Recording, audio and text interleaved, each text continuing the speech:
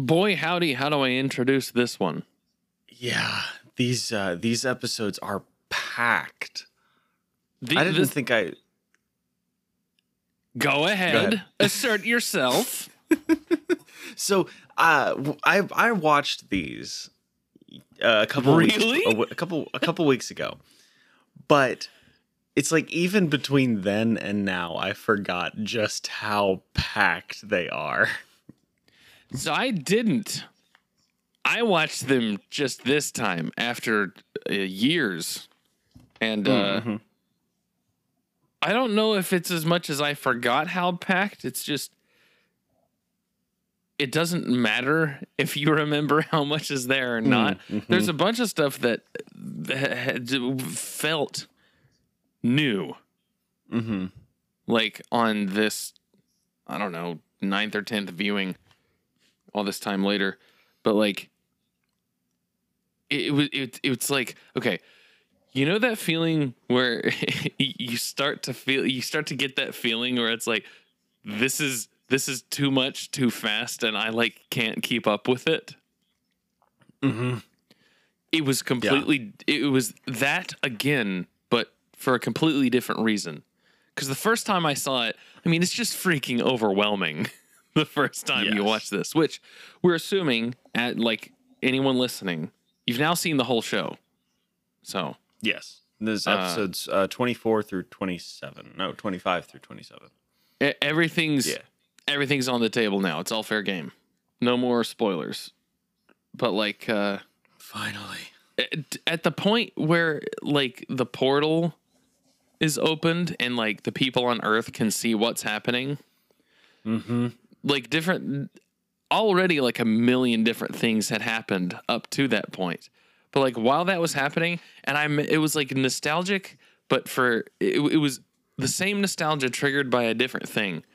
Where I remember the first time I was watching this around this time, like it was just sensory overload. Like I was just like, I can't comprehend like the fact that they could see through the sky what was happening, and it was just the scale and everything. This time, it was at about this point in the show where I'm just like, there's so much symbolism in this that I'm not going to get this on one go through, and I'm just going to have to be okay with that. Because I was starting and stopping it so many times just to write everything down that was going through my head, because I was like, I'm going to forget this. There's so much. I'll end up forgetting a lot of it, and I don't want to not have anything to talk about. I don't know why I was so afraid of that. I clearly was not going to have to worry about that. But it was at that point in these last episodes that I was just like, I'm not going to do it this time. It's not going to be definitive for myself. It's just not going to be able to be there. Aw, shucks, gonna have to watch it again. Yeah, exactly. I guess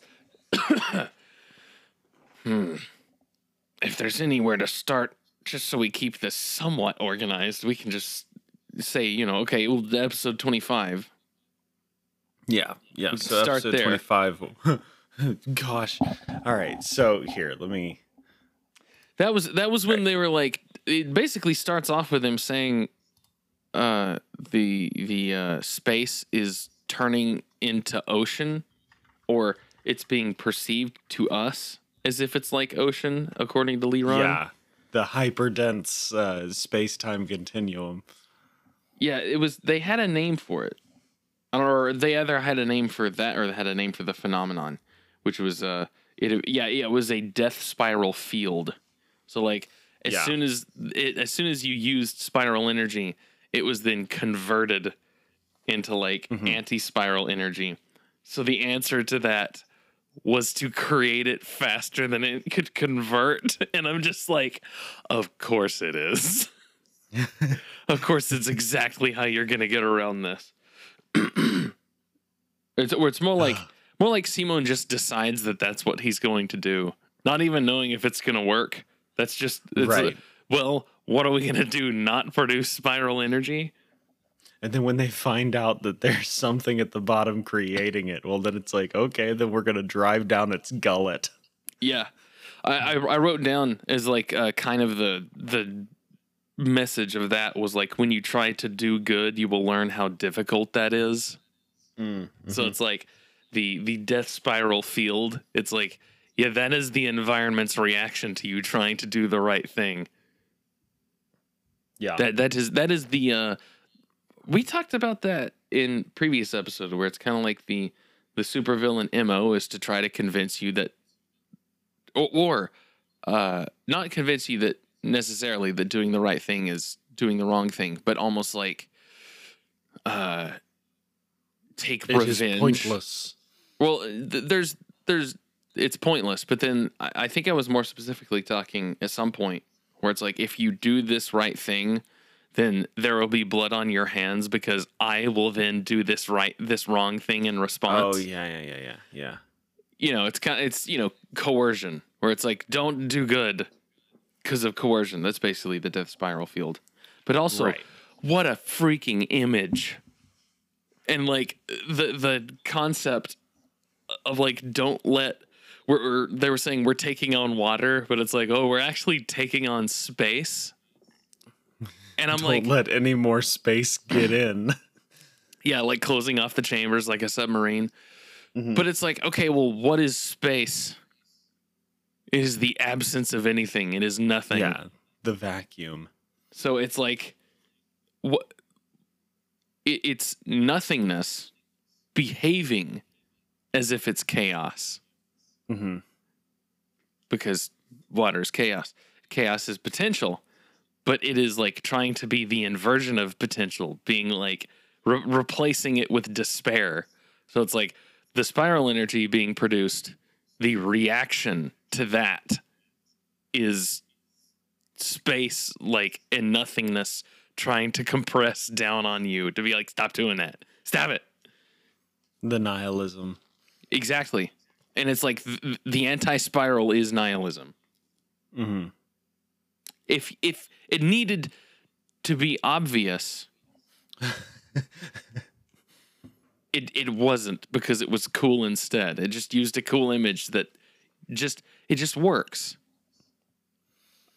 Yeah, it's so interesting. Like, even on watching this again, it's like I've never come to question anything that happens in it. Like, you know, it's a bunch of freaking nonsense, and then you just go with it. Right, but that's the thing, is that there's some nonsense that you just can't abide. Right, because it really is just nonsense. Right, but there's something about the nonsense in Gurren Lagann that it's like it just works. Yeah, and it comes off that way, and I think that's its intent, is to come off as if it just works. Even when they're like, you're seeing it happen, and then they explain what's happening. It's not like they're really explaining what it is. They're almost kind of like keeping you off the scent. Like Leron explaining that that space is turning into water, basically, or it's being perceived as water. That almost like is to keep you from questioning it too much, and it without giving you the actual, like, just here's what we meant in the script by this. Whereas the bad kind of tell is, this is what you're supposed to be feeling at this point in the script. It doesn't do that. This is the metaphor. Yeah, it's like this is Leron grappling with what is happening, and this is his explanation for it. But like, what is happening is the reaction to spiral life forms is like the effective immune system response from those that would oppose spiral life forms is the crushing pressure of nothingness. And it's like, that works. Which is funny, because it's also an inversion of what water is. Because water is chaos and life and potential. Yeah. So the opposite of nothingness. Like, space is almost complete order. Where it is just, it's the absence of any potential, because there's nothing there. You know, you can't start a fire in space There's nothing to start a fire with. Yeah, it is a complete lack of potential. There's no combustion or there's no like clashing together of elements in space. There's just no elements whatsoever. All of the things that are in space have coagulated into little pockets. Yeah. Like the Earth with all of its oceans. So when people are like, deep sea is kind of like space, I'm like, well, in that we don't know exactly what's in there. But with space, what you do know is that, okay, where there's space, there's actually nothing. Right. It's the other stuff that isn't space that we don't know about. That's the real thing. It's like, it's more like the ocean is kind of like the oceans on all the other planets. It's like, we really don't know what's in any of them. Right. Not quite yet. Wonder how long that'll last. I think it'd be funny if we like figure out space travel and figure out how to like travel to other planets and terraform before we can figure out how to like make a good enough submarine to survive the crushing volume of the ocean. Because it's so like, we run into the same problem on Yeah. another planet. yeah, it's like, hey, we terraformed it. What's at the bottom of the ocean? Dang it. It's like the Again. scene in Finding Nemo where they're just like, now what? Yeah. It's like, we're just the same point. It's like when it's like you start a bunch of video games and you never finish them. It's like, I'm at the same point. I'm just kind of, I don't know how to get past this part. I'll just start another one. Episode 25 is basically, well, hold on. Let me make sure. Yeah, this is basically Keaton's episode. Mm-hmm. He has like a little arc. Where he gets his family. Mm-hmm. He also gives a terrible speech. Like, he doesn't quite know what he's trying to say. Just you know. Yeah, he's like, you know what I'm getting at, and like talking about how like he can't say it like communist said it. Mm-hmm. And then I liked the way that, you want to talk about the show's full of all this stuff. I forgot about this. I'm glad I wrote it down. Thank you, past Tim. But the thing where Yoko's talking to Kamina and she says, while Simone was pulling us from the top, you pushed and shoved from the bottom. Mm-hmm. And it was like, yes, that's perfect. Because like when they were deciding a long time ago, like right after Kamina died, they were deciding that it's like, well, Keaton has to be the leader, right? And it's like, Keaton's not a leader, and that's okay. It's okay that Keaton isn't a leader. He was one of the boys. He was just like, he was part of that ragtag group. He fit in with them. And they he was sort of their leader, more like. He wasn't really a leader for the whole group or for the people. It was more like he was a leader for that battalion. That was where he needed to stay. And then he's the last of them to go out. Also, I wrote down, because when he leaves the ship in Space King Keaton, which is... They were talking about how the gunmen are basically hybrids, so they can run on spiral power, but they can also run on electric power. Right. And I don't know. Something about that jumped out to me. Where it was like... Like being able to work off of both? Being able to work off of both, and then what is both? So spiral power being like the human spirit. Willpower, evolution, yeah. Yeah, well, it's like that the divine spark within humans. But then, if that, like, if you're... okay. I'm trying to think of... I would say that electricity is like the analog for like consistency, like even like the routine. That's not really what I mean. It's not really where I'm getting from. Coming from, getting to. What am I can't use words. I was looking at it as like spiral power. I'm just looking at spiral power. Like that's the metaphor. But with electrical power, it was kind of like now they can use electrical power as a backup once they've run out, or once using that makes things worse on them or something. Mm-hmm. I kind of looked at it as almost like the gunman running on electricity is more or less a garment of skin, where it's like, this is the tool that is here to help you when you can't help yourself. Okay. That, I don't know, and it was kind of odd that they point that out. Like, they almost kind of spent a certain amount of time on it, where it's like, this is the place where the engineers are like helping all of the other humans.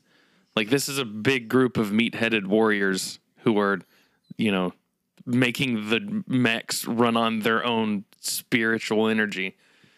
But in case, or if and when that runs out, they can still use technology. They can still use these tools to get the job done. And it doesn't necessarily mean they're like wrong for doing that.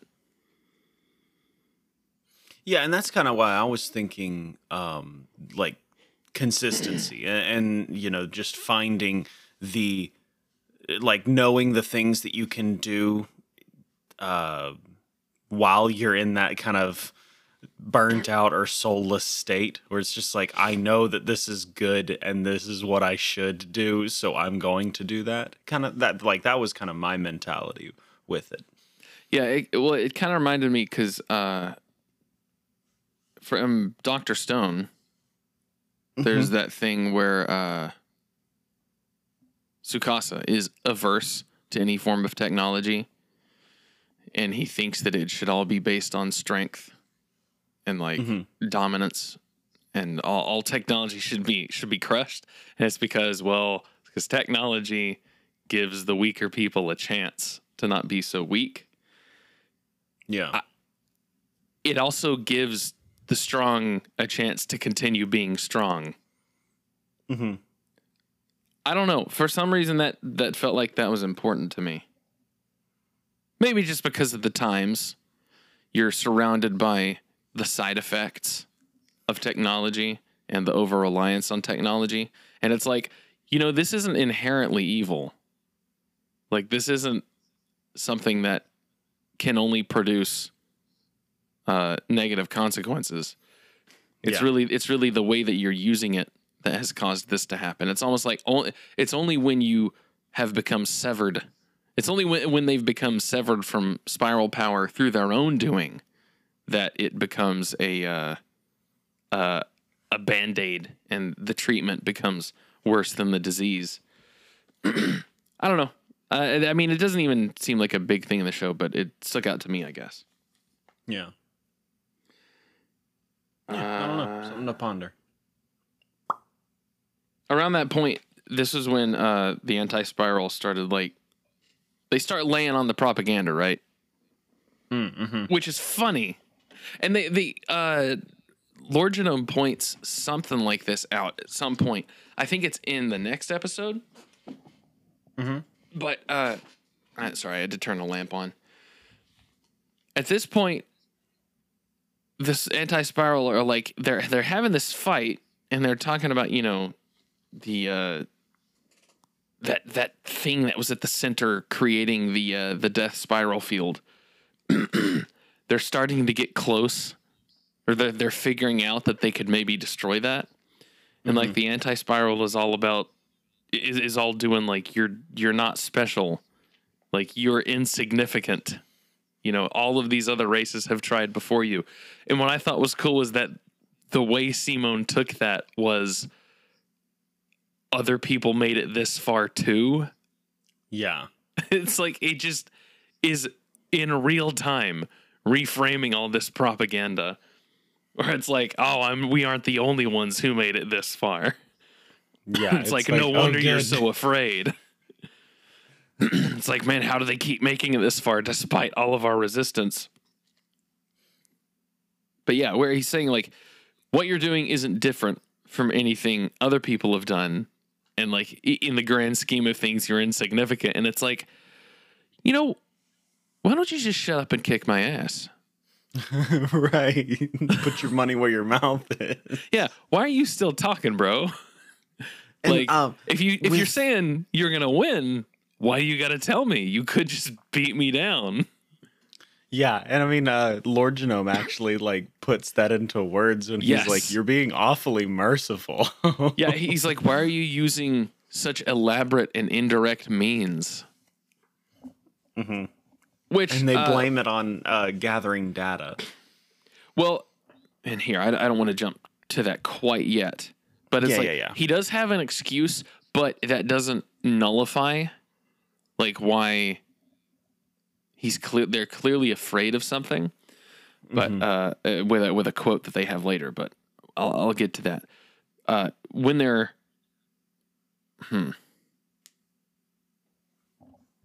I'm trying to remember where what point I was at when I wrote this note down, but Simone is like committing to like taking. He says something like taking in the regrets of all who failed.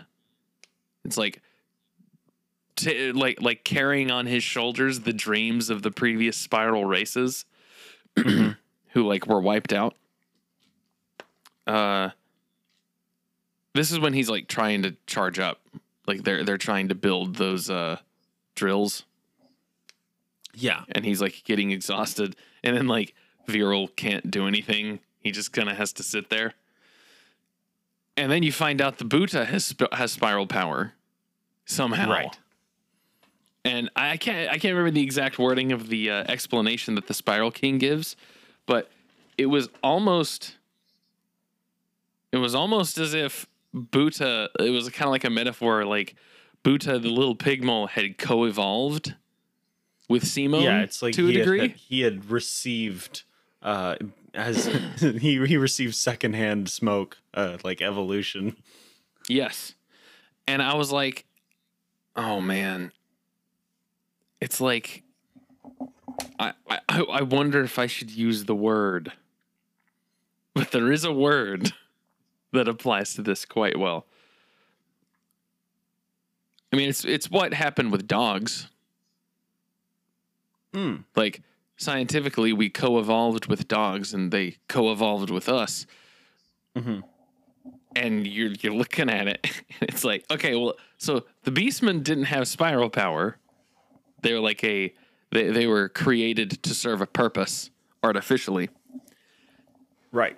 But this animal has spiral power now, where the other animals didn't.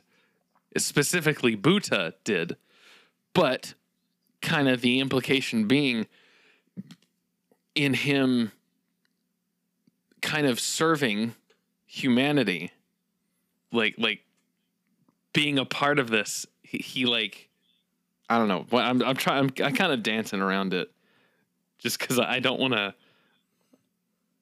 Do you know what I'm getting at? I don't know what word you're getting at, Dominion. but I'm So Yeah. like Simone having dominion over Buta. Buta can now produce spiral power. He's now serving the same purpose that Simone is. Like that elevates him. That is what elevates him. yeah. Is him serving in this greater story. Which then makes him more human. Like it anthropomorphizes him later on. Yeah. And like gives him significantly more power than he would have had in I mean like what was Lord Genome saying? Like he is more powerful in his human form. Exactly. Just like the mechs are. It's like taking this form. So there's something just the slightest bit divine about it. But all of that leads to Keaton's sacrifice and him having like arguably the best Giga Drill break ever, being the King Keaton Giga Drill break, but him being like in the moment, him saying, "I'm not gonna say any showy crap." Like he's just gonna do the move because he's not good at talking. what was his line? The "see you later, bozos," or Yeah, "see you something like soon, that. bozos." Yeah, it was that. It was "see you soon, bozos." Also, I remember thinking like, I'm like, oh man, it really sucks for Yoko. Everyone she kisses dies. But at that point, it was like that was a kiss because he was gonna die. Where it was like they just kind of knew before it was happening. Like Yeah. that's the thing that Keaton is about to do. But that ends up breaking whatever that thing was called. I can't remember what it was. The thing at the center of the Death Spiral field.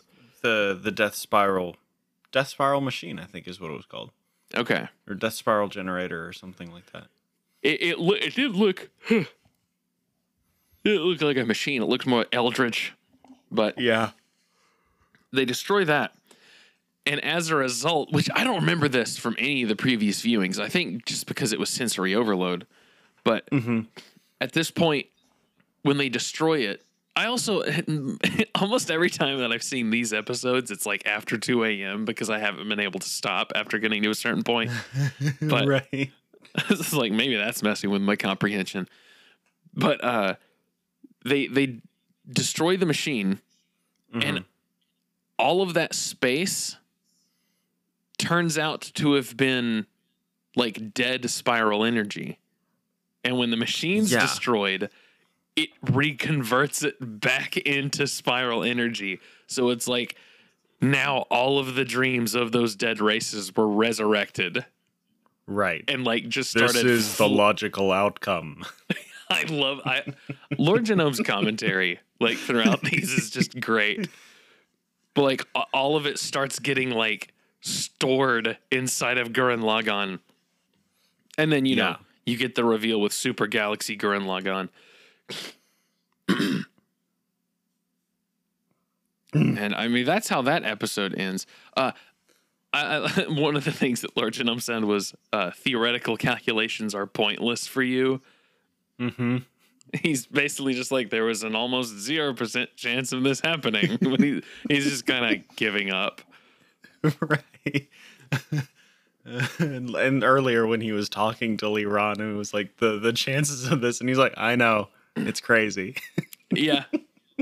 Yeah, no, I like how I like how Liran has changed as time has gone on. Like he went from kind of being fascinated by this to now it's like he is the one translating for all the other people that are like logically minded. Like he's like no, I know what you're thinking, but this is how this works. The first of many. Yeah. So the next episode, 26, is the TV episode. Right, the one that we've mentioned a million times, not just in covering this, but in covering other shows, which I'm sure is really confusing when you hear someone say the TV episode and it's like, we're not these aren't shown on TV? Is it just what are they talking about? Kind of realize at some point I'm like, that's kind of really freaking confusing. But yeah, basically, I could have a whole podcast on this episode alone, and it's not even the finale, because something occurred to me that didn't occur to me previously about this. And, well, we'll get there. Okay. I like how 26 starts, because it's just right into the action. It's like, yeah, you just came here from the previous episode, right? Because it's like, this part, these episodes were made for binging. Because as soon as the episode starts, it's like the anti-spiral start grabbing planets to fling at them. It's like, oh gosh, just immediately super escalation of the combat. Oh, I'm actually looking at something right now. So episodes 21 and 22 were aired on the same day. 23 and 24 were aired on the same day. And 25, 26, 27 were all aired on the same day. Oh, so they knew. They knew what was happening. Wait, nope. Let's see, that must have been, okay, that was the English release. For the Japanese release, they were all aired a week apart. What horrors have befell the East? For the English release, yes, they did it. They clumped it up for the last. It's because they had them. Yeah. They're like, oh, we can just show these. So this feels like this needs to be shown this way. Yeah, imagine waiting an entire week between each of these three. Yeah. Like, you waited a whole week after 25 to get to 26. And then after 26, you have to wait an entire extra week. Oh, interesting. No, it was that way for the entire series, for the English release. They're showing two at a time? Yeah, they showed two at a time through the whole thing until the last 3 episodes where they showed all 3. I wonder if it was a situation where they're like, this block has the time for like 2 of these. I don't know. Wasn't it? It was shown on Sci-Fi, right? It actually, the English version also began airing on Animax, which Never heard of so that. the English version began to air on Sci-Fi's Annie Monday block, Oh, okay. airing 2 episodes a week starting July 2008. Right. So Sci-Fi used to be Anna pretty Mondays. Yeah, I remember when they started Anna Mondays. cool. I remember hearing about it. I never actually watched them though. Just because I most of the anime that was on at the time I was not allowed to watch. yeah, So. especially if it's being shown on Sci-Fi, it's probably not the stuff geared toward younger audiences. Right. It's usually going to be the Not the that older- Gurren Lagann is like edgy and adult, but right. it is. It's not Naruto. Yeah. Well, it's funny because like Naruto has some like pretty dark themes in comparison, like where it's like assassinations and like political stuff. Whereas this is just like, yep, well, here's a good old fashioned story of good and evil, lads. And some boobs. Yeah, I guess that's true. Now I'm reminded Stamper exists. Anyway, so yeah, they got right into the action. It's like episode 26 just starts with overwhelming animation, to say it lightly, to put it lightly. But this is when it gets introduced that the anti-spiral can manipulate probability. And I'm going to be honest, this is one of the ones where it's like, I don't know if I can bash my head against this wall within in the amount of time necessary to figure out what this is supposed to be symbolically. But Yeah. it is a thing that you're allowed to introduce when it's the bad guy, where it's like this would be a Deus Ex Machina if the heroes invented it, but because it's the bad guy being like, our shields are up so they can't hit us, so it just hits them anyway. And it's like, how do they do that? It's like the bad guys are manipulating reality as we speak. They literally just decided that they can hit us despite the shield. Which, as I'm saying that, I'm like, wait a second. Does that mean the anti-spiral are doing the impossible? Yeah, at least they're literally making the they're making the improbable probable Yeah. So maybe not rather exactly. than making it possible. Yeah. They're kind of tipping the scales in their favor.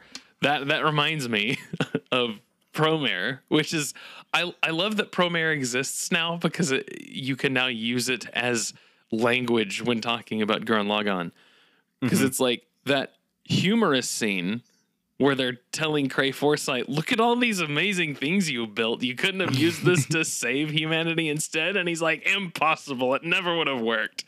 It's like he's done all these incredible feats of technology and solved all these other problems in the name of running with his tail tucked between his legs.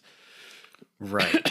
And what's really interesting to think about is that the anti-spirals have never like gone as big as they have before, like with good Team Gurren. They've never gone that big before. They were never pushed this far. Right. And also, I don't remember if it's revealed in episode 27 or 26, but I did write it down somewhere.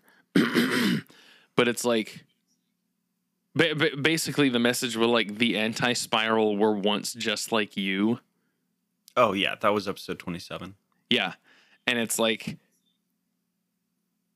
it isn't the anti-spiral are no longer just like this disembodied dark force.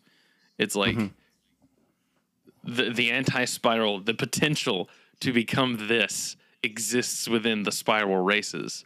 Like the anti-spiral would not exist without the spiral. They're the reaction to it. Right. But it's like the fear of what could have been, like the despair that could have come from them continuing on that path, turned them into basically just butchers. Because of all of the races they've literally wiped out. It's like they don't quite state it like this, but it's like the anti-spiral have literally committed multiple genocides. Yeah, multiple extinctions. Yes. Versus people who are just like them.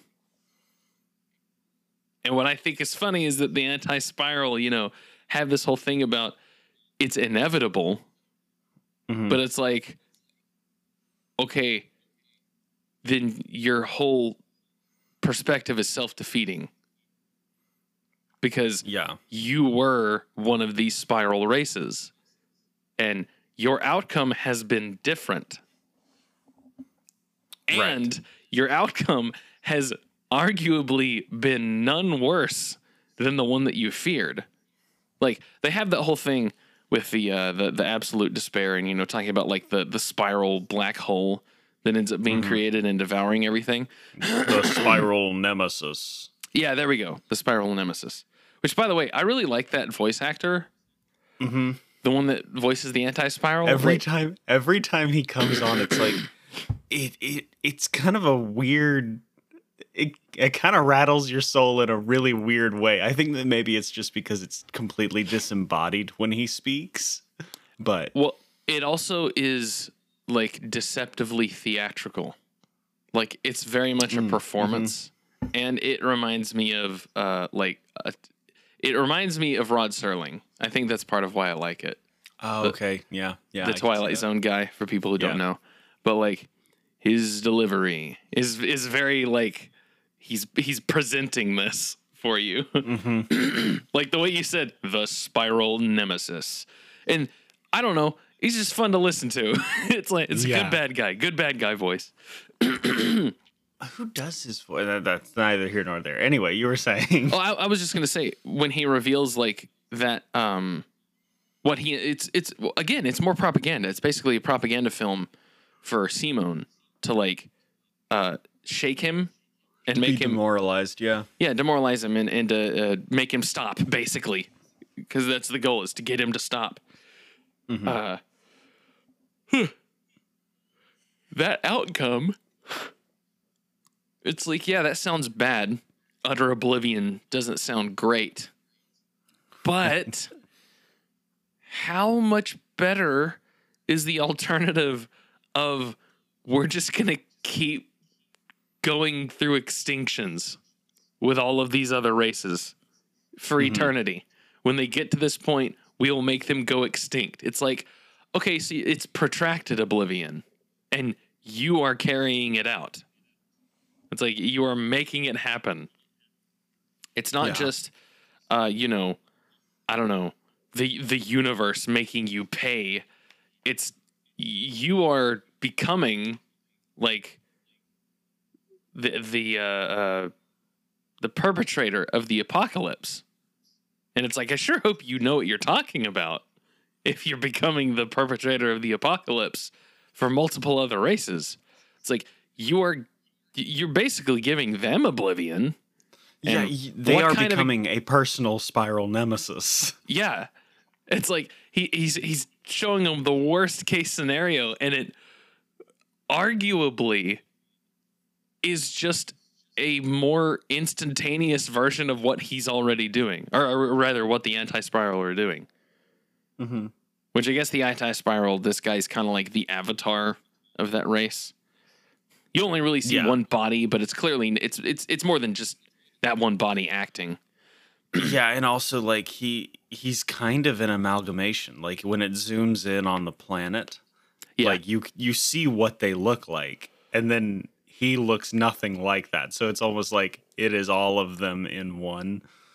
Yeah, and it's the old I don't know, the other side to collectivism being, it really turns into one tyrant.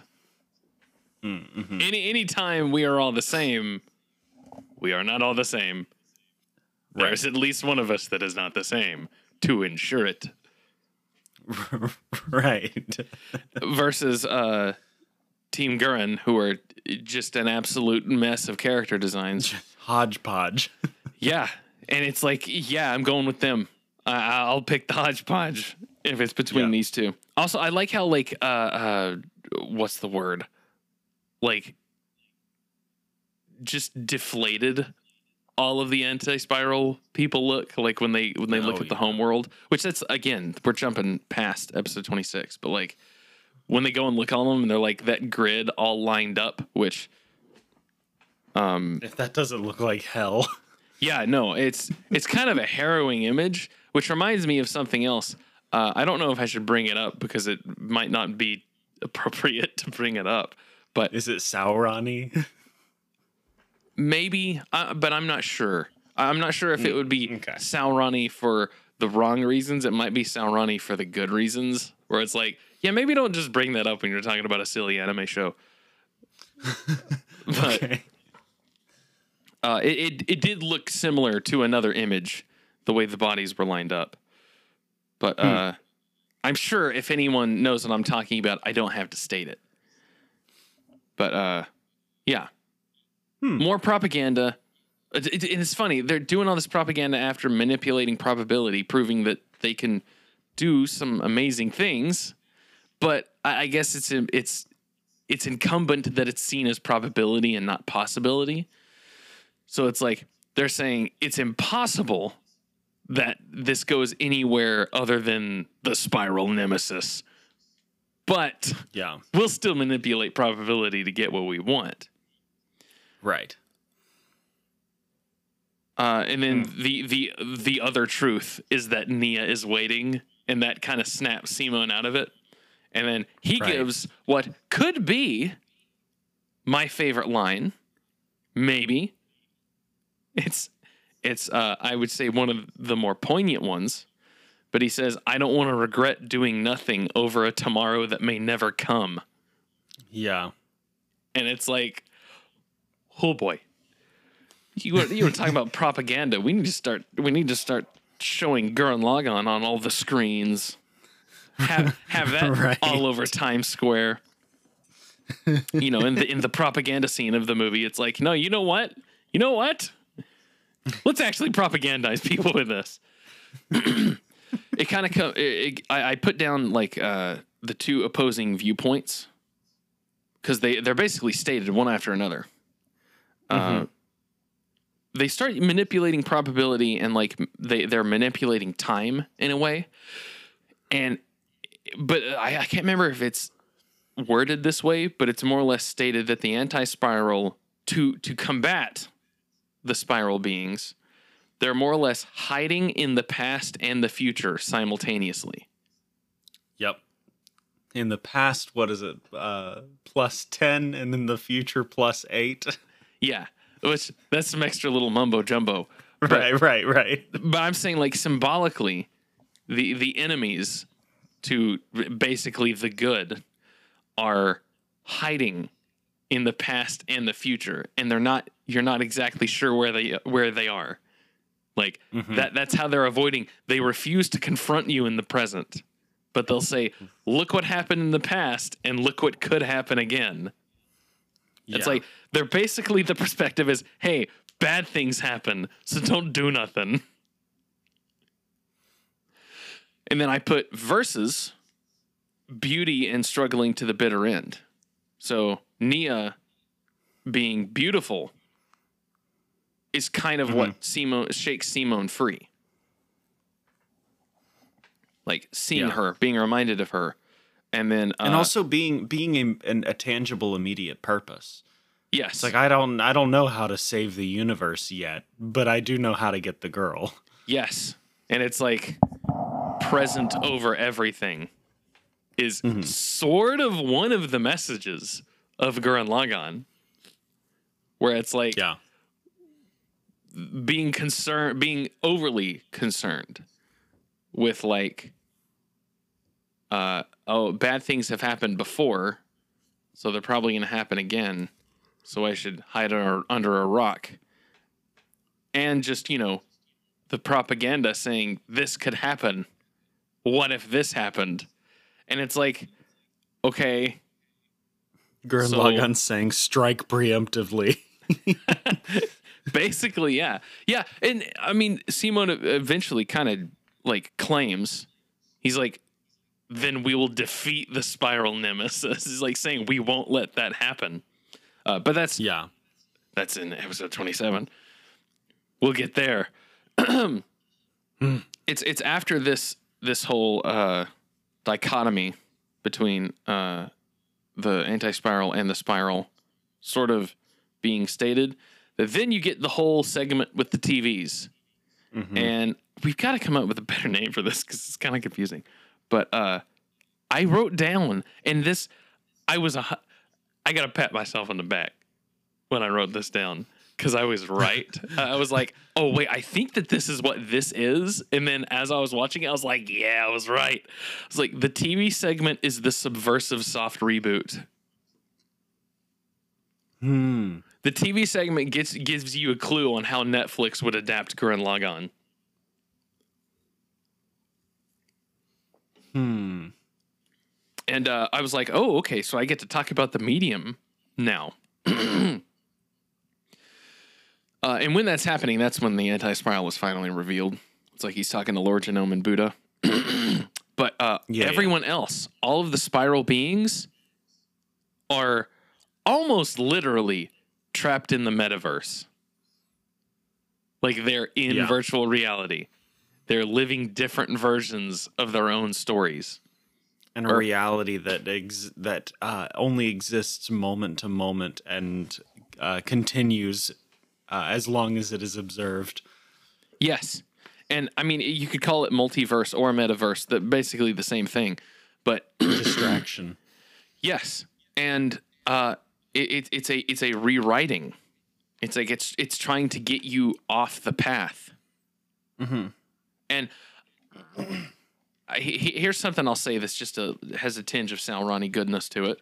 But throughout this finale, the message is saying these are all the things that happen if you make any mistakes. And then the response from Team Gurren is we will forge our own path. And we'll chart our own path to I guess prosperity or whatever.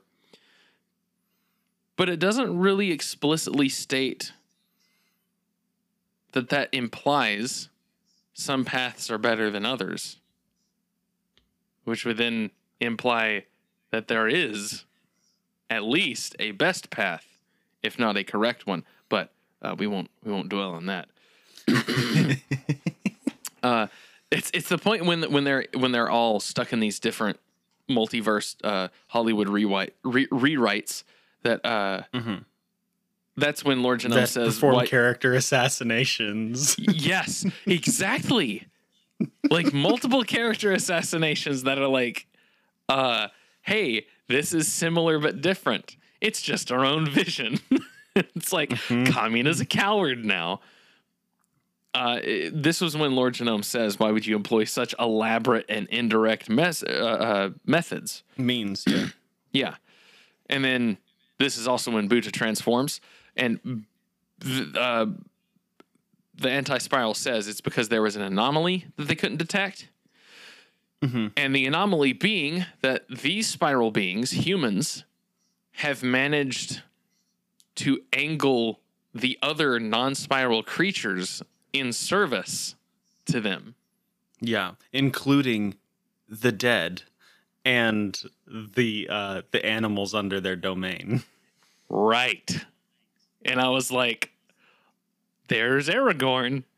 He be showing up in places. It's like little bit of Return of the King here. It's like, things are bowing to this spiral race. Like they're getting in. They're not getting in line. They're finding their place in the pattern. It's like things are being aligned in the correct way, and that's why like spiral energy, which spiral energy is more or less a divine spark, as I can figure, is now sparking from this lowly pig mole. It's because he is exactly where he should be. He's following the order of creation. Exactly. But yeah, so we can talk about all of the various soft reboots that we get in all these segments. Simone encountering, the two Kaminas is kind of the important one. And I'm almost like, man, I remember when they showed the Devil May Cry reboot, how it had all been changed. And I remember there was this rumor going around, which was completely unfounded, but this rumor going around about how the ending was going to be like the collapse of that world, and then it was going to be revealed to have been like a diversion or some sort of false creation by demons to kind of trap Dante in some way, the real Dante. And it was like, I think that's the natural reaction to that. It's like, now I know that that's not what that is. Like, we all wanted to believe that this is just going to be a dream, because that's sort of what it is. It's like a fabrication made up of some similar parts you may or may not recognize. But I think that was my first real encounter with, like, here's a thing that I like, and the powers that be have decided to destroy it. And destroy it to keep me demoralized. Yeah, and to sort of recontextualize it, make it to where these things are the same in name only. You've got Yoko, being a bounty hunter, and but even though she's a bounty hunter and she's like adored by the media, saving the day, she's alone. Right. And then you've got like other ways, they show a lot of the other characters. You just kind of get a little snippet of what they were doing. But with like Gimme and Dari and Dayaka, they were just like working in a bakery. And I was like, that one's not just, I think it's worth not just skipping over that, because it's like, these are three people who are like now at the edge of the world, like facing down the greatest enemy humanity has ever faced. And the comforting alternative was just having a day job. And it's like, and what was it? Lord Genome and Leto were working in a school. Yeah, something like that. And I liked how Lord Genome got a kind of normal thing. I also, boy, do I like how his story develops. But it was kind of the comforting alternative was like just having a normal life. And it's like, that's just as, I don't know, just as desirable, or maybe not just as desirable, but it is highly desirable to just like have a job at a bakery. It's almost like it just kind of goes by real quick, and all the other characters got these like, like they're famous or they're like, I don't know, they're in the case of Simone and Kamina, they're thieves. They're living this exciting life to some degree. Whereas some of the other people, it was like, if they weren't doing this, they'd just be, living their lives. I thought that was cool. But you know, there's the turning point when the other Kamina shows up. Mm-hmm. And it's just like, I love his speech because like this is the part where I needed to pat myself on the back, which was where Kamina announces, as if there could be more than one me. And it's like, oh man, just shattering the whole premise of like multiverse and like all the different dimensions, and oh, this is just our different version. This is our own canon. And it's like, I don't think that exists, bro. I don't think it's a thing. I think, like, pick the one you like more. yeah, it's like you pick the one you like, and then that has to be the one. Like, otherwise, this is all sort of tipped towards meaninglessness. Yeah. Like, the anti-spiral wants you to be confused in all the different versions and possibilities and lives that you could be. Should. What did he say? The what ifs, should haves, and what ifs, should if haves, onlys. and if onlys. Yeah. Don't get distracted by them. And I love how it's then Simone that belts the groveling Kamina to get his drill back. Like, it's after he punches him, then in his fist is the core drill. I also liked how then all of the other people who overcame those illusions now have core drills as well.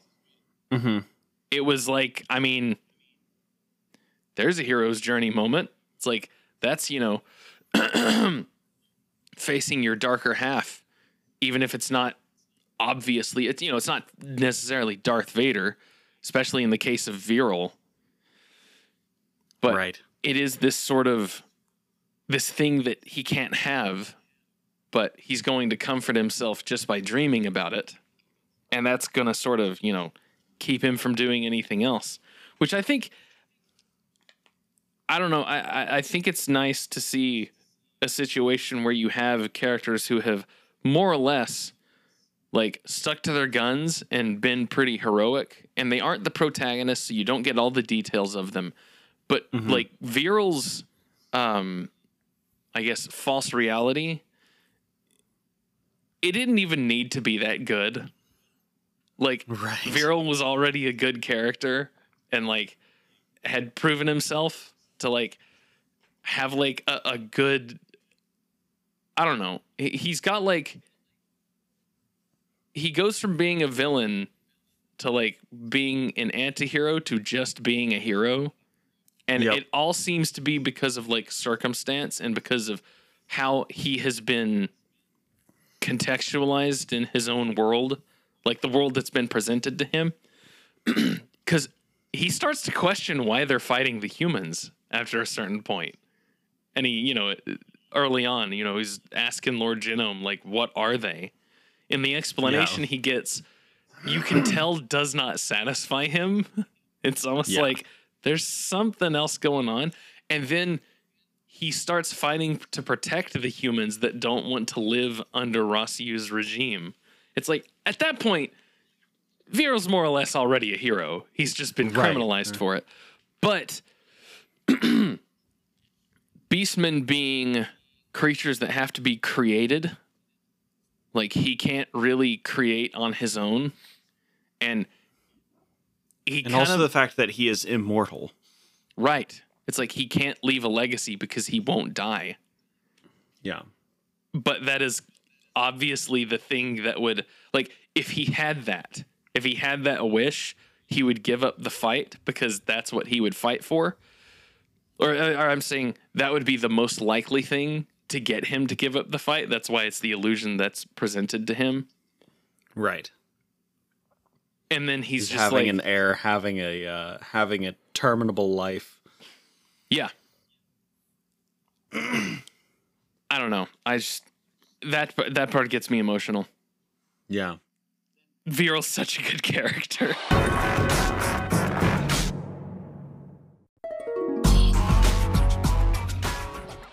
It's all of these moments back to back to back, and then when the hell did you get taller than me? Yeah. That always like wrecks me.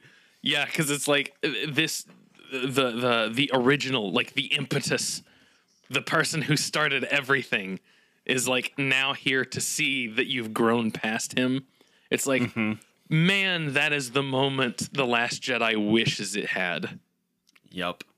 Like that scene where, you know, they think they're having that scene. They're telling you we're having this scene where Yoda's like, you know, we are what they grow beyond or whatever.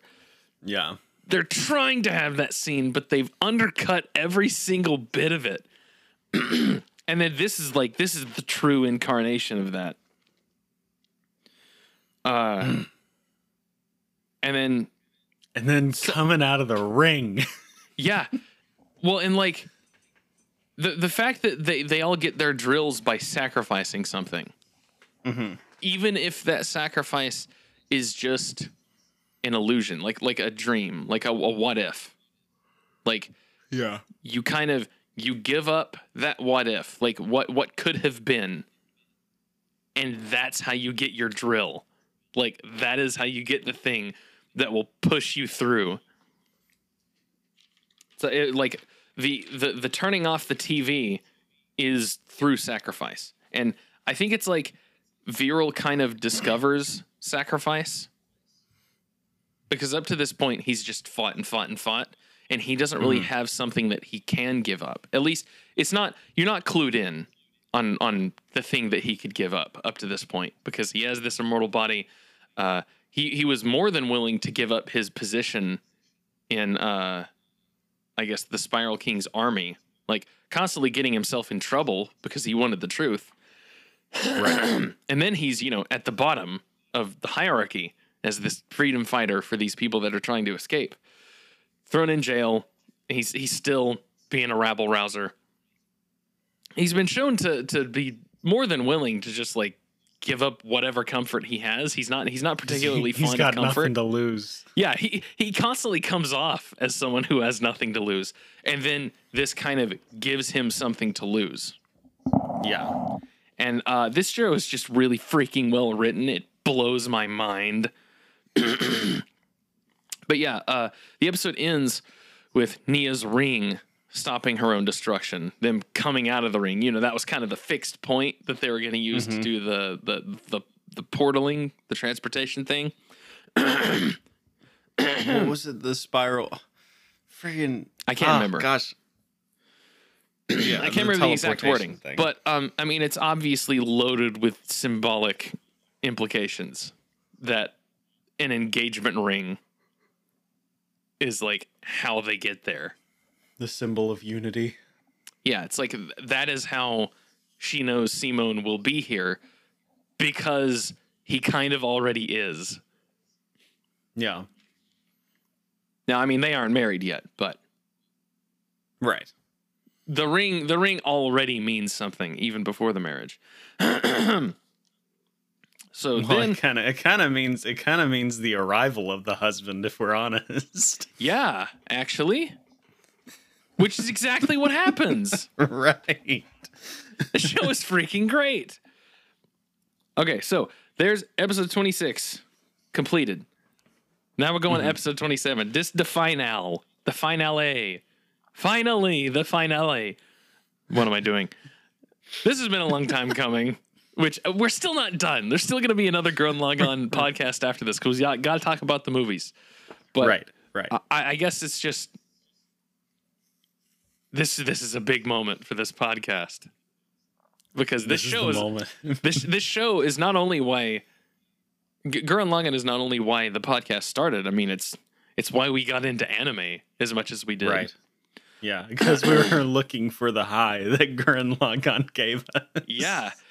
Looking for I don't know, not just the execution, which is absolute just raw excellence, but like the story itself. Like, you could execute a bad story, but like this is just my favorite story freaking ever.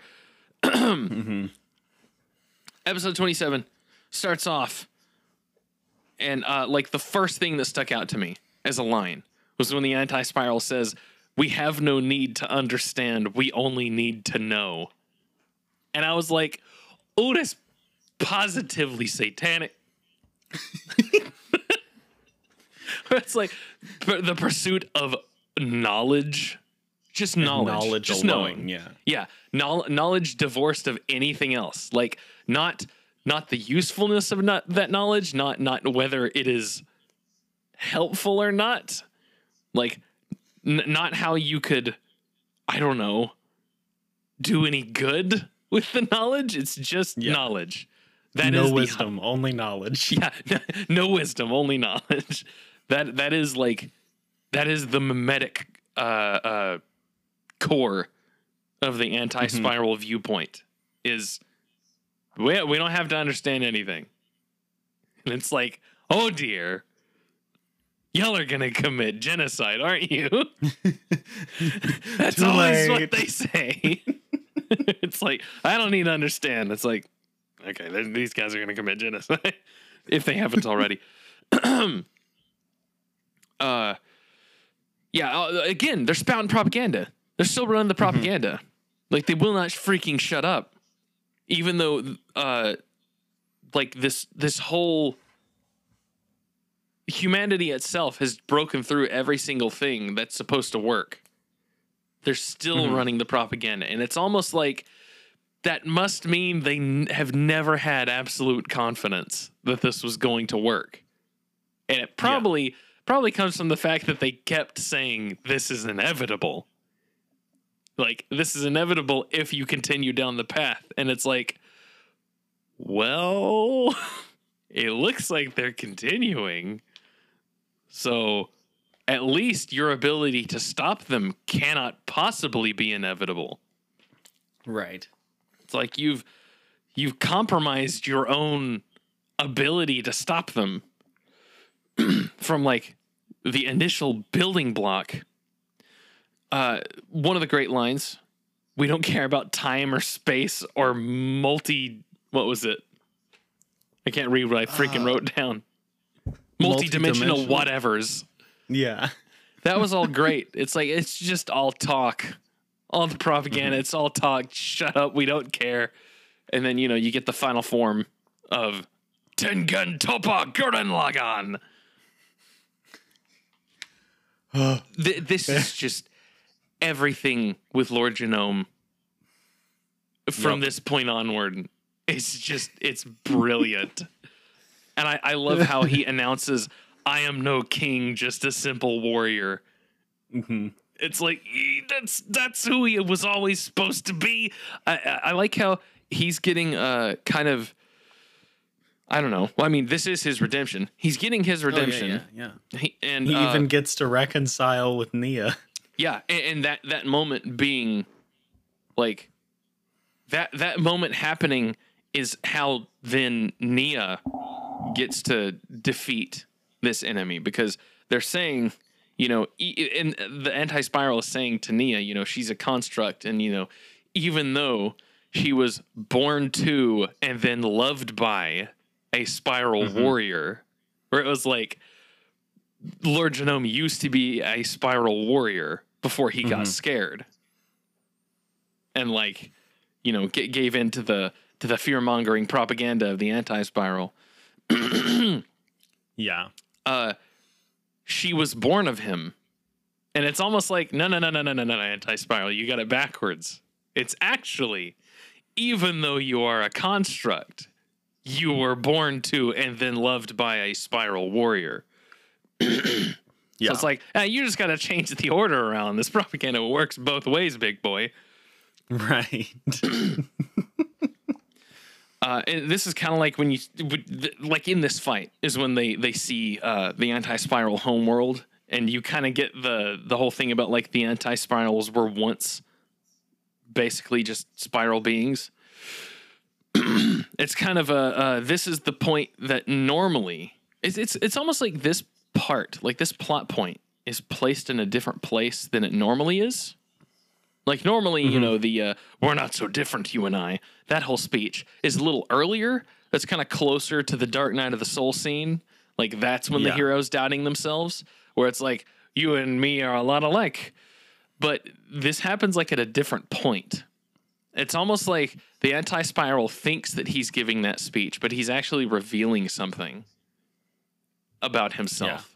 Where it was he's like revealing weakness, where he thinks that he's revealing resolve. yeah. And he starts asking them. It's like, do you have the will, the fortitude, and the resolve to more or less commit evil acts? And it's like, oh, you mean, do we have the resolve to fall? Mm-hmm. It's propaganda because they're trying to convince you of something that isn't true. That's what all propaganda is. Otherwise, they wouldn't have to convince you. A flawed premise. Yeah, and it's like they're trying to, the way that they're using their power, like the way that they have this power, which is powerful, is they have to contextualize what they're doing as more or less what Simone and Team Gurren are doing. As like having will and like, you know, having I guess a higher purpose. Like they're able to kind of fool themselves into almost matching them. Which of course, I mean, we've all seen it, everyone watching. They lose in the end. Big time. Yeah. But like on all fronts. Yes. Something that I noticed, it's like, you know, that you have the reveal of the homeworld and then they have the portal so the Earth can see what's happening. And they're like, they're having their tussle. And then Dayaka, it's like this little scene. You've got the Spiral King, or well, Lord Genome, because he's no longer a king, and he says he is not a king. You got Lord Genome, you got Dayaka, and you got that dude with the mustache. Mm-hmm. Those are like the three fathers in this story. Yep. They're all three showing up right when it comes to like protecting Earth. This ain't an accident. Yep. And the Infinity Big Bang Storm being the attack that the anti-spiral use in response to this. Like they say, burn in the hellfire of creation. It's like they're juxtaposing like the fathers protecting their children with creation being construed as hellfire. It's like the propaganda is absolutely like it's a literal inversion. Like this is a completely black and white like I said, juxtaposition. It's like a completely black and white comparison where it's like they're basically saying like the Big Bang, like when life bursts forth, it's like that is now eternal damnation. Like the beginning of hell, yeah. Yeah. And well, at least on that regard, how wrong are they? Because at least the creation of eternal life, more or less, is why eternal damnation exists. Mm-hmm. So they've got a kernel of something in there. And again, I think that is how they're even able to match them. Because I've seen some people say this is, you know, the old dumb fun criticism that comes after this show. They're like, it's a plot hole that the anti-spiral have all of this power, even though this power must come from spiral energy. It's like they're using spiral energy. Yeah. Like the anti-spiral are using the thing they're against. It's like, what did you believe them? They're liars. They're propagandists. Right. It's like, exactly. Oh yeah, manipulating probability. Sure.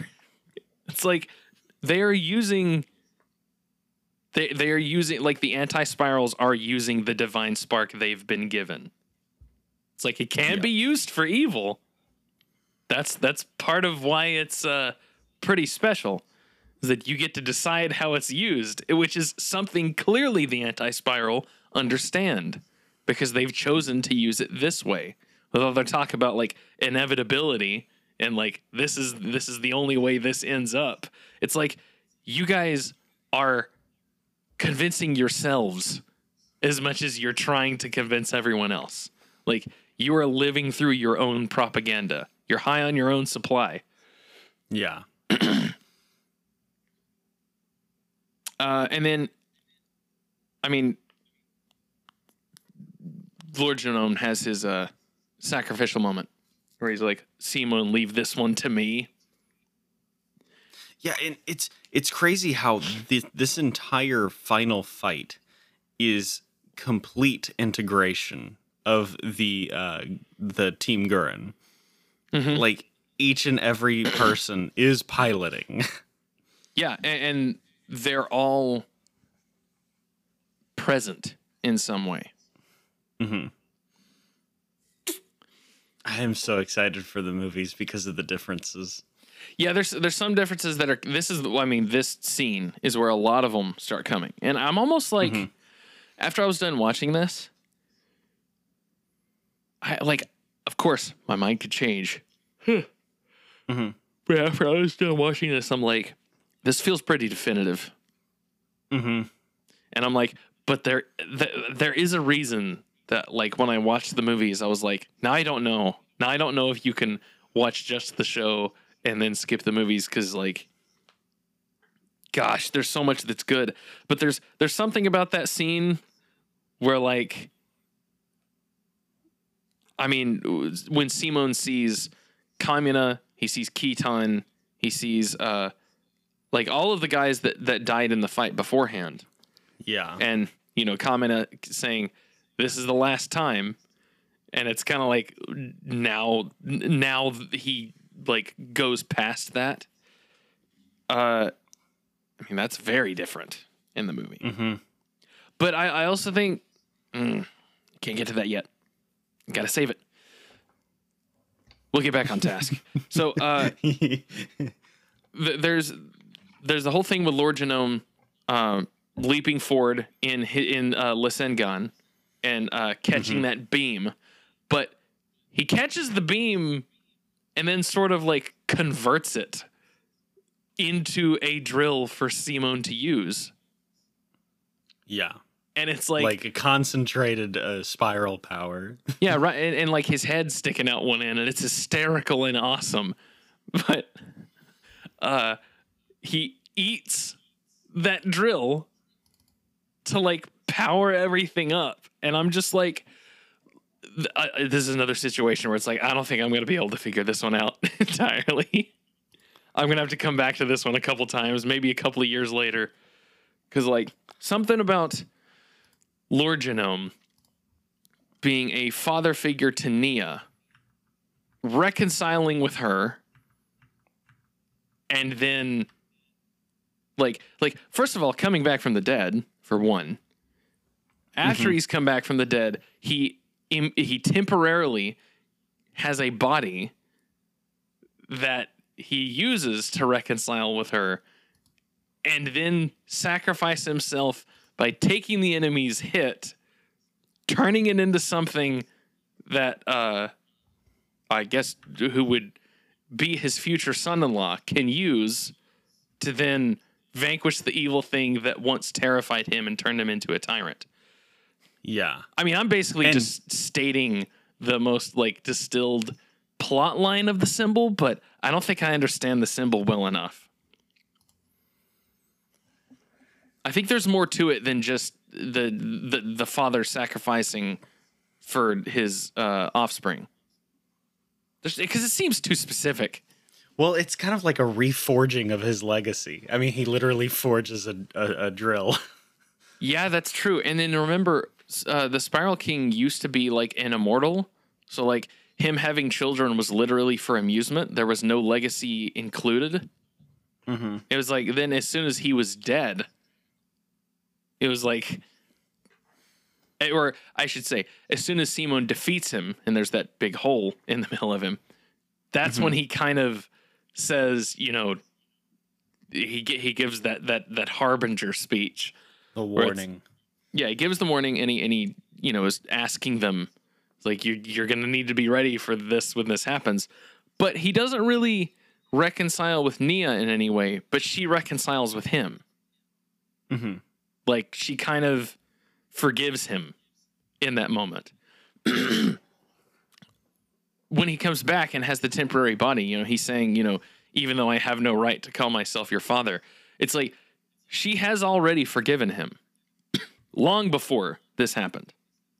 But he still has to kind of, this is his moment of atonement.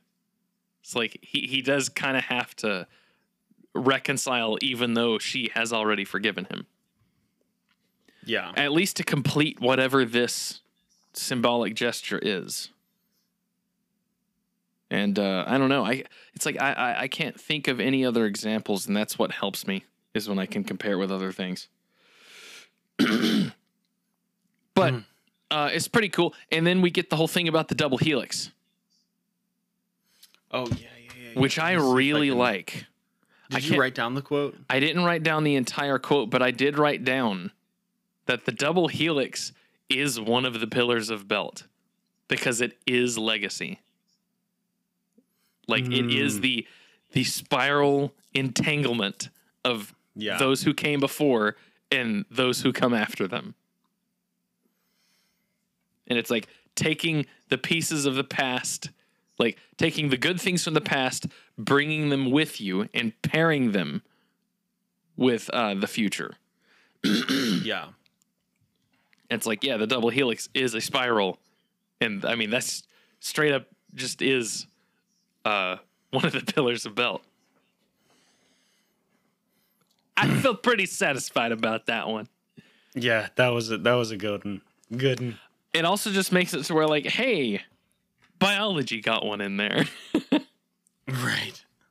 It's like, hey, they got one. They got to be a part of the pattern. Good for biology. They got the double helix in there. The double helix gets to be a symbol for good.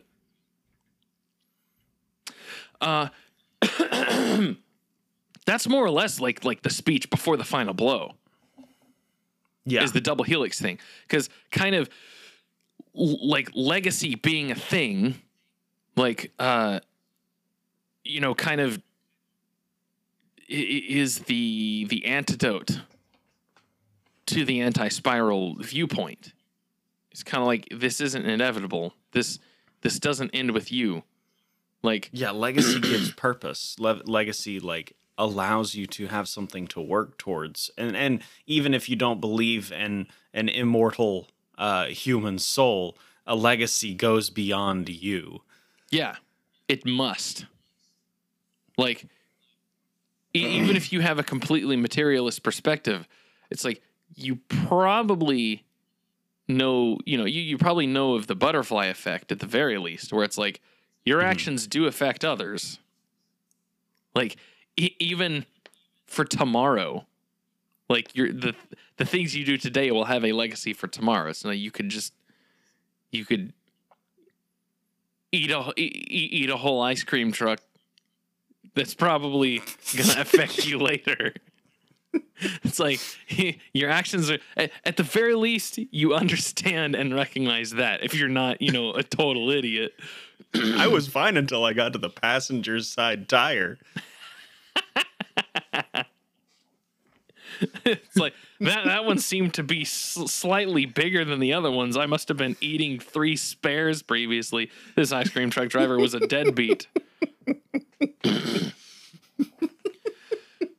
But yeah, that's kind of the final word that they get before the anti-spiral is defeated. And then I like how as soon as they're defeated, like as soon as it's like, oh, we lost, it's like, if this is how it must be, protect the universe at all costs. And it's like, I knew it.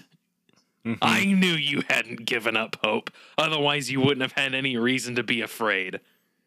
Yep. It's like, you wouldn't be afraid of the spiral nemesis if there wasn't good in you. So, like, it's all freaking self-defeating, but it's a hell of a delusion to, like, align yourself against progress and against, like, growth. Because in order to see it in a negative light. It's like you have to have. I don't know what am I trying to say? It's self-defeating because in order to have this assessment, you have to already think it's a good thing. Taking it for granted. Yeah. Am I making sense? I mean, good simply staving off utter annihilation means that you find value in what you're saving. Yeah, you value life. If annihilation is bad, that means you value life, which means genocide's bad. You can't do it. It's like you're. It literally means your heart isn't in it. Your heart isn't in being the bad guy if you value life. Which is that's how you win. Then, the kind of unfortunate thing that happens afterward is but I mean, I like how they communicate it. I actually didn't pick up on that when I first watched it, the part where Nia kind of flickers. Yeah. Kind of in response to the death. Well, no. That was before. In response to her going with Simone, it kind of dooms her. Yeah. And I don't think I picked up on the fact, which is funny because it's kind of on the nose. Maybe I was just a stupid idiot kid, but it's kind of on the nose that like Simone knows, as soon as she does, what's gonna happen. Yeah. And then like the realization. Yeah, so like that kind of hit me like I realized that I'd never realized this before, but that means Simone, like, before the fight is like completed, before it even gets close to its final stage, he's already committed to that. Like he's already accepted that that's going to happen when he wins. And yet he fights harder than anyone has ever fought to win anyway.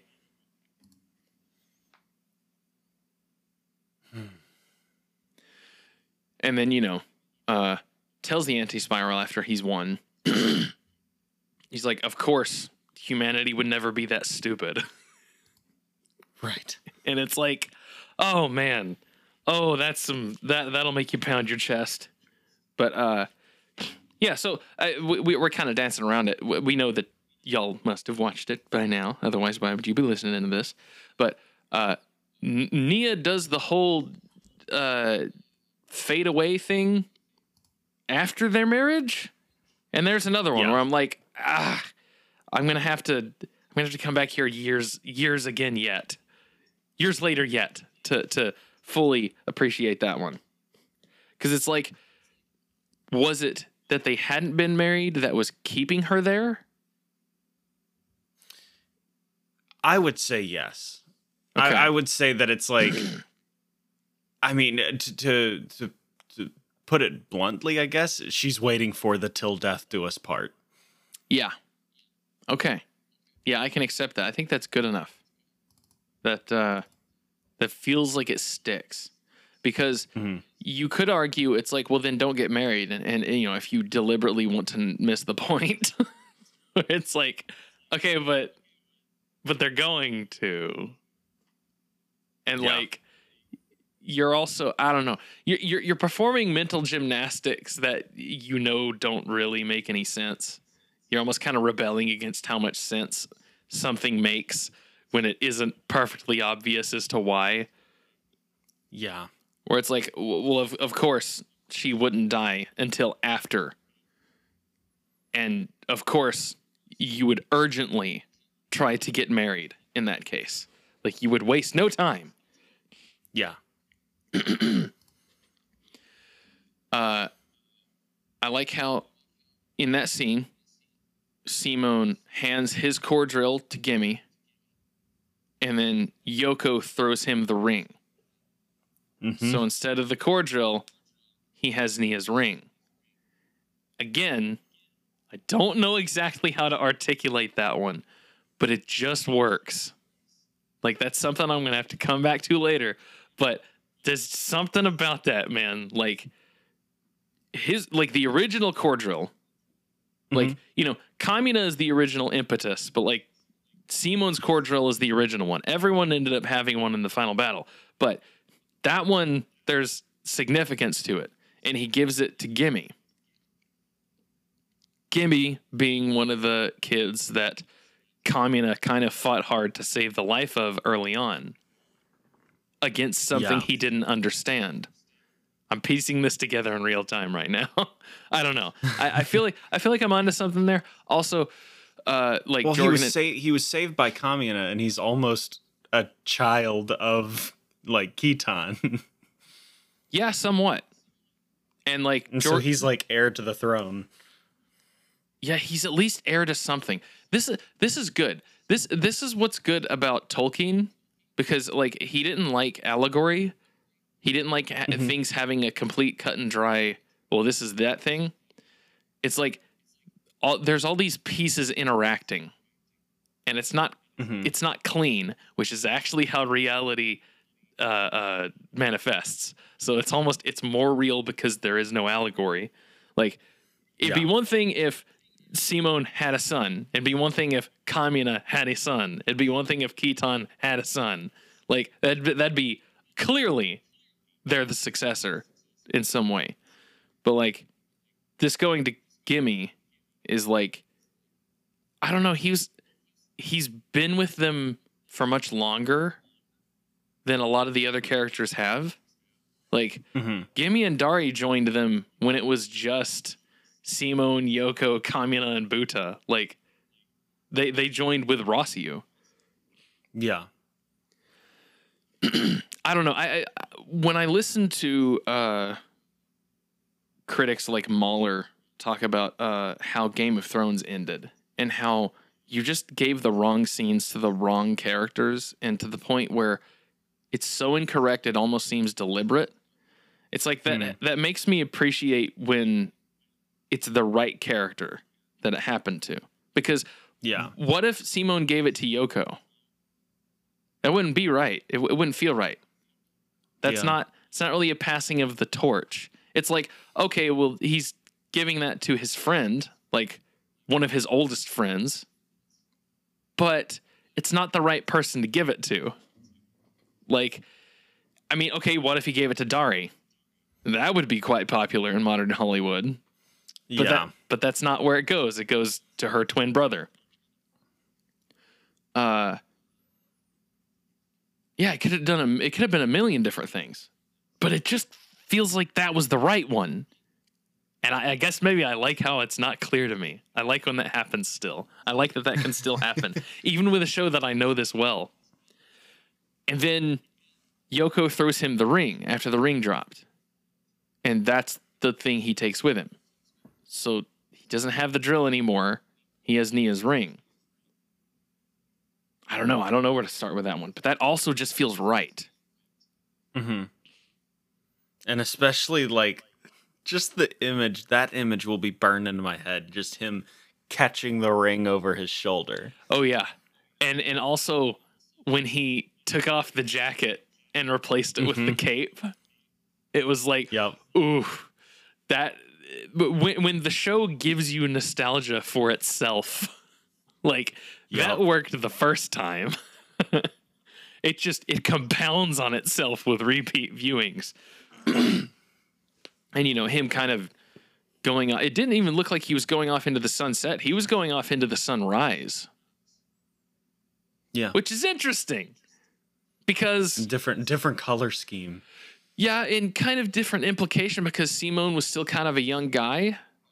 And then there's the epilogue, which jumps forward in time, where Simon, is kind of like, I guess I'm nobody. He kind of says it to himself after he helps that kid open the coconut.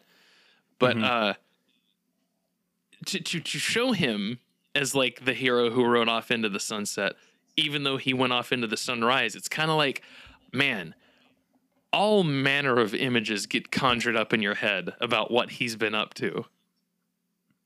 Yeah. Like, he's gone blind in one eye. He's got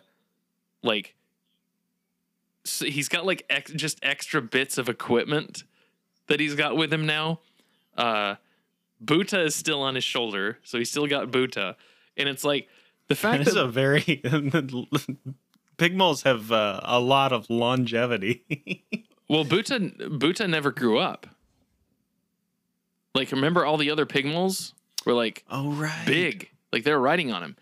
I think there's significance to the fact that Buta doesn't grow up, or at least maybe doesn't grow old. It's like the other Pigmoles were livestock, whereas Buta is like, I mean, for one, he's got sunglasses, and he's always had them, so that immediately makes him one of the boys. But like he had that temporary transformation. He goes back to being the small little Pigmole, but like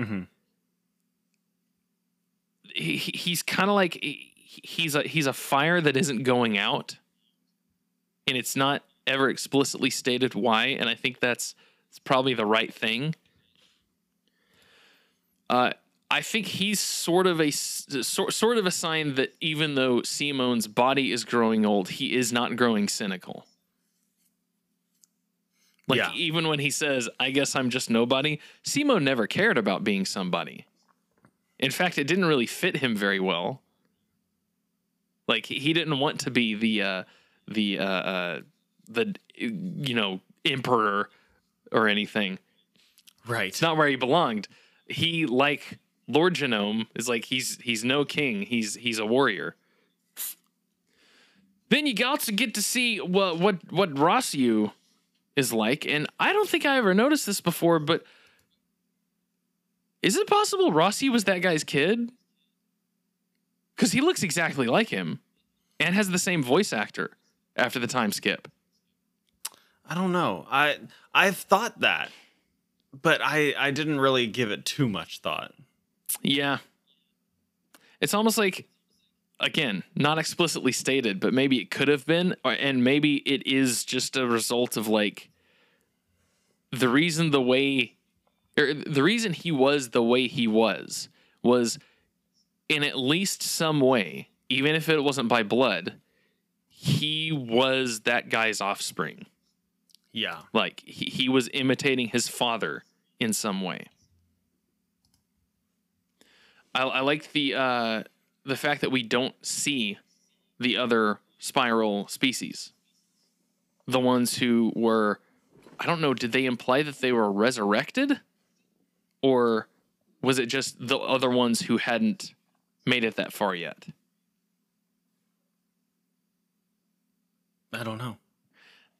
I don't know if that was explicit either. But I like how we don't see them, because I think maybe they had in mind that they were going to look a certain way beforehand, maybe in storyboards or something, and then they decided not to show them. Maybe it's just, you're introducing new crap at the end of the show. It's not really necessary. Also, Right. It closes before they go to meet them, more or less. But I think there's some level of intentionality to not actually showing what the other spiral species look like. Probably because you'd find out they look a lot like humans. Right. They sort of would have no choice if they're spiral beings. And I mean, the way that the anti-spirals were kind of referring to it, it was like the spiral races evolve to forms that best use spiral power. And like Yes. the final form in that little, as it was flashing up like images of quote unquote spiral beings, the last one was the form of a human. So it's like, yeah, they probably look like humans. Also, the fact that Buta is most powerful when he's in a humanoid form, as are all of the gunmen. It's like this. There's something about this image, you may call it. There's Right. something somewhat divine about it. You're talking about, here's all these paths breaking off in all these different ways, these different dimensions. and like there is you do choose a path. There is a path that sort of surmounts all the other ones. Also, this is not the first time this has happened to me, but I can't remember who says it. I don't remember if it was Simone or Yoko, but someone says, we humans used to have someone much greater than us. And this is not the first time this happened to me. But my mind didn't go to Kamina first. I'll leave it at that. But Yeah. the first time I watched it, and then this time when I watched it, it's like, okay, yep. There we go. There's the significance for me. But yeah. I guess I don't really have anything else to say. I wrote down that it was like Rossiu kind of became a wise leader. He goes back to being a leader, but he wasn't, he was clearly better. He didn't have the problem that he had before. So like his whole, his psychological teardown when he started thinking that he had no place in the world, it's like his place is as a leader. It's just he had to become a better one. Yeah, and the one thing that I wanted to say was like Viral still being an immortal being hasn't lost any kind of spark. Like he's still just as Spitfire. Yeah, I like how he kind of cut his hair and he looks younger than he did at the end of the show. Right. He's I think he's a captain, they said. Yeah. He's also the only beastman on that bridge. All of the others were humans. Oh no, he wasn't. He wasn't. Oh no, wait, there are. There was that girl with the horns. Yeah, so there are okay. Yeah. Let's see if I wonder. Was she new? I mean, I would assume so. Let's see. Oh my gosh! And the way that they're all sitting at the at their little computer cubes. When was she created? When I say is she new, I mean like did she look like she was young? Like, maybe when was she created? But he has horns. It looks like maybe they're the other spiral races. No. Did they establish that they had already met spiral races? No, I think they said that this was the first. Yeah, this was going to be first contact. Or not first contact, but first meeting. Like they had made contact at the end of that fight. Like they were all like cheering. Like they knew that they were all there. It was almost like spiral power connected them. Like they could feel that there were other ones out there. Yeah, because there's a couple on the bridge. I want to assume those are beastmen though. Yeah, they're beastmen, but I don't know if they're. I don't think that they're new. I guess they might just be like they older. Might kind of be like Viral, where they just aged that way. Like they age slower. Yeah. I don't know. But it is cool how you've got Viral kind of like going back to the position he used to hold back when his world made sense. He's like he's gone through all this and had the world has gone through all this, but it's like this was where I was comfortable, so I'm gonna find whatever the equivalent is to that. Yeah. Yeah. What else can I say? I'm sure that we will think of so many more things to say just from watching the movies. Yeah, we'll have a lot to talk about next time. Mm-hmm. There's something in particular that I'm just like, it kind of, because it's a movie and you have less time and you have you have more money to contribute to smaller spans of time. There's something that is like significantly less subtle, I would say, in the movie. It's sort of just, it's one of those things where it's like, It's one of the things that's gift a lot. There's a lot of gifts of something that's only in the movie. That is Right. just like it embodies the spirit. Yeah, like it more like it embodies the message of the show better than the show maybe was able to, be it because of budget or be it just because, well, we didn't go far enough in the show, so we're going to go far enough in the movie. But it's significantly less subtle. And it's almost just, I can only describe it as a feeling, and it's the feeling that I was introduced to by Gurren Lagann. We'll get there. I don't want to spoil it because also, where in the world? Now, of course, I have my ways of seeing this movie, but are the movies actually streamed anywhere? I don't think so. That's so Not strange that I to saw, me. I least. think it might be like a licensing thing. Like maybe I don't know, maybe like the rights for the show and the rights for the films are different. Yeah, I go on to Just Watch and I don't see anything like that. Yeah. The show's all over. The show is on five It's on different Netflix services. presently. It's on Netflix, Hulu, Funimation, Crunchyroll, and Verve. Well, I guess it's on Verve because it's on Crunchyroll, but And it's on Funimation because it's well, I think it's on Crunchyroll because it was on Funimation. Now that I say that, because it was on Funimation first. Gotcha. Yeah, it says it's not available for streaming. There's nowhere that you can buy it either. You can't buy it digitally. All right, well, pirate away, fellas. There's absolutely no other way you could see it. Yep. Unless I guess you can spend like $500 to $600 on a Blu-ray of the Japanese release. Woof. Which, I mean, hey, if I had the money, I'd be doing it. Oh yeah. I'm not knocking it. It's just that's a lot of money. That's how much it was a little while back. I'm not entirely sure. If anything, it's probably appreciated. Oh, here's something I should bring up, and just so I hope that I actually bring it up in the next episode.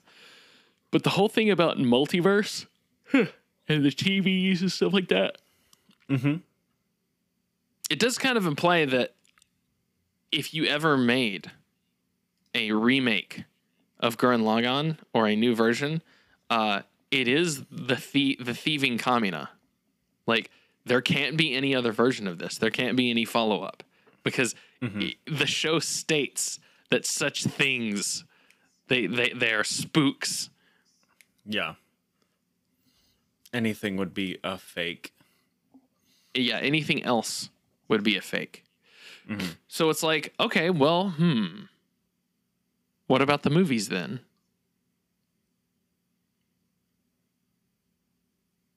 I don't know. I suppose we'll get to that. I guess we'll find out. I forget that there are multiple, I repeat, multiple bootleg versions of those movies that were made and pressed onto discs that you can get on eBay. So never mind, you wouldn't have to spend that much at all. So yeah, hey, there's plenty of ways to get it. Supply meets demand in one way or another. yeah, supply and demand, they get together. They find each other. It's romantic. I guess Go Beyond plus Ultra, killing people's bad. Grit those teeth. I really like I Am No King, Just a Simple Warrior. I think that was really good. That's good. That one was glowing after I watched this.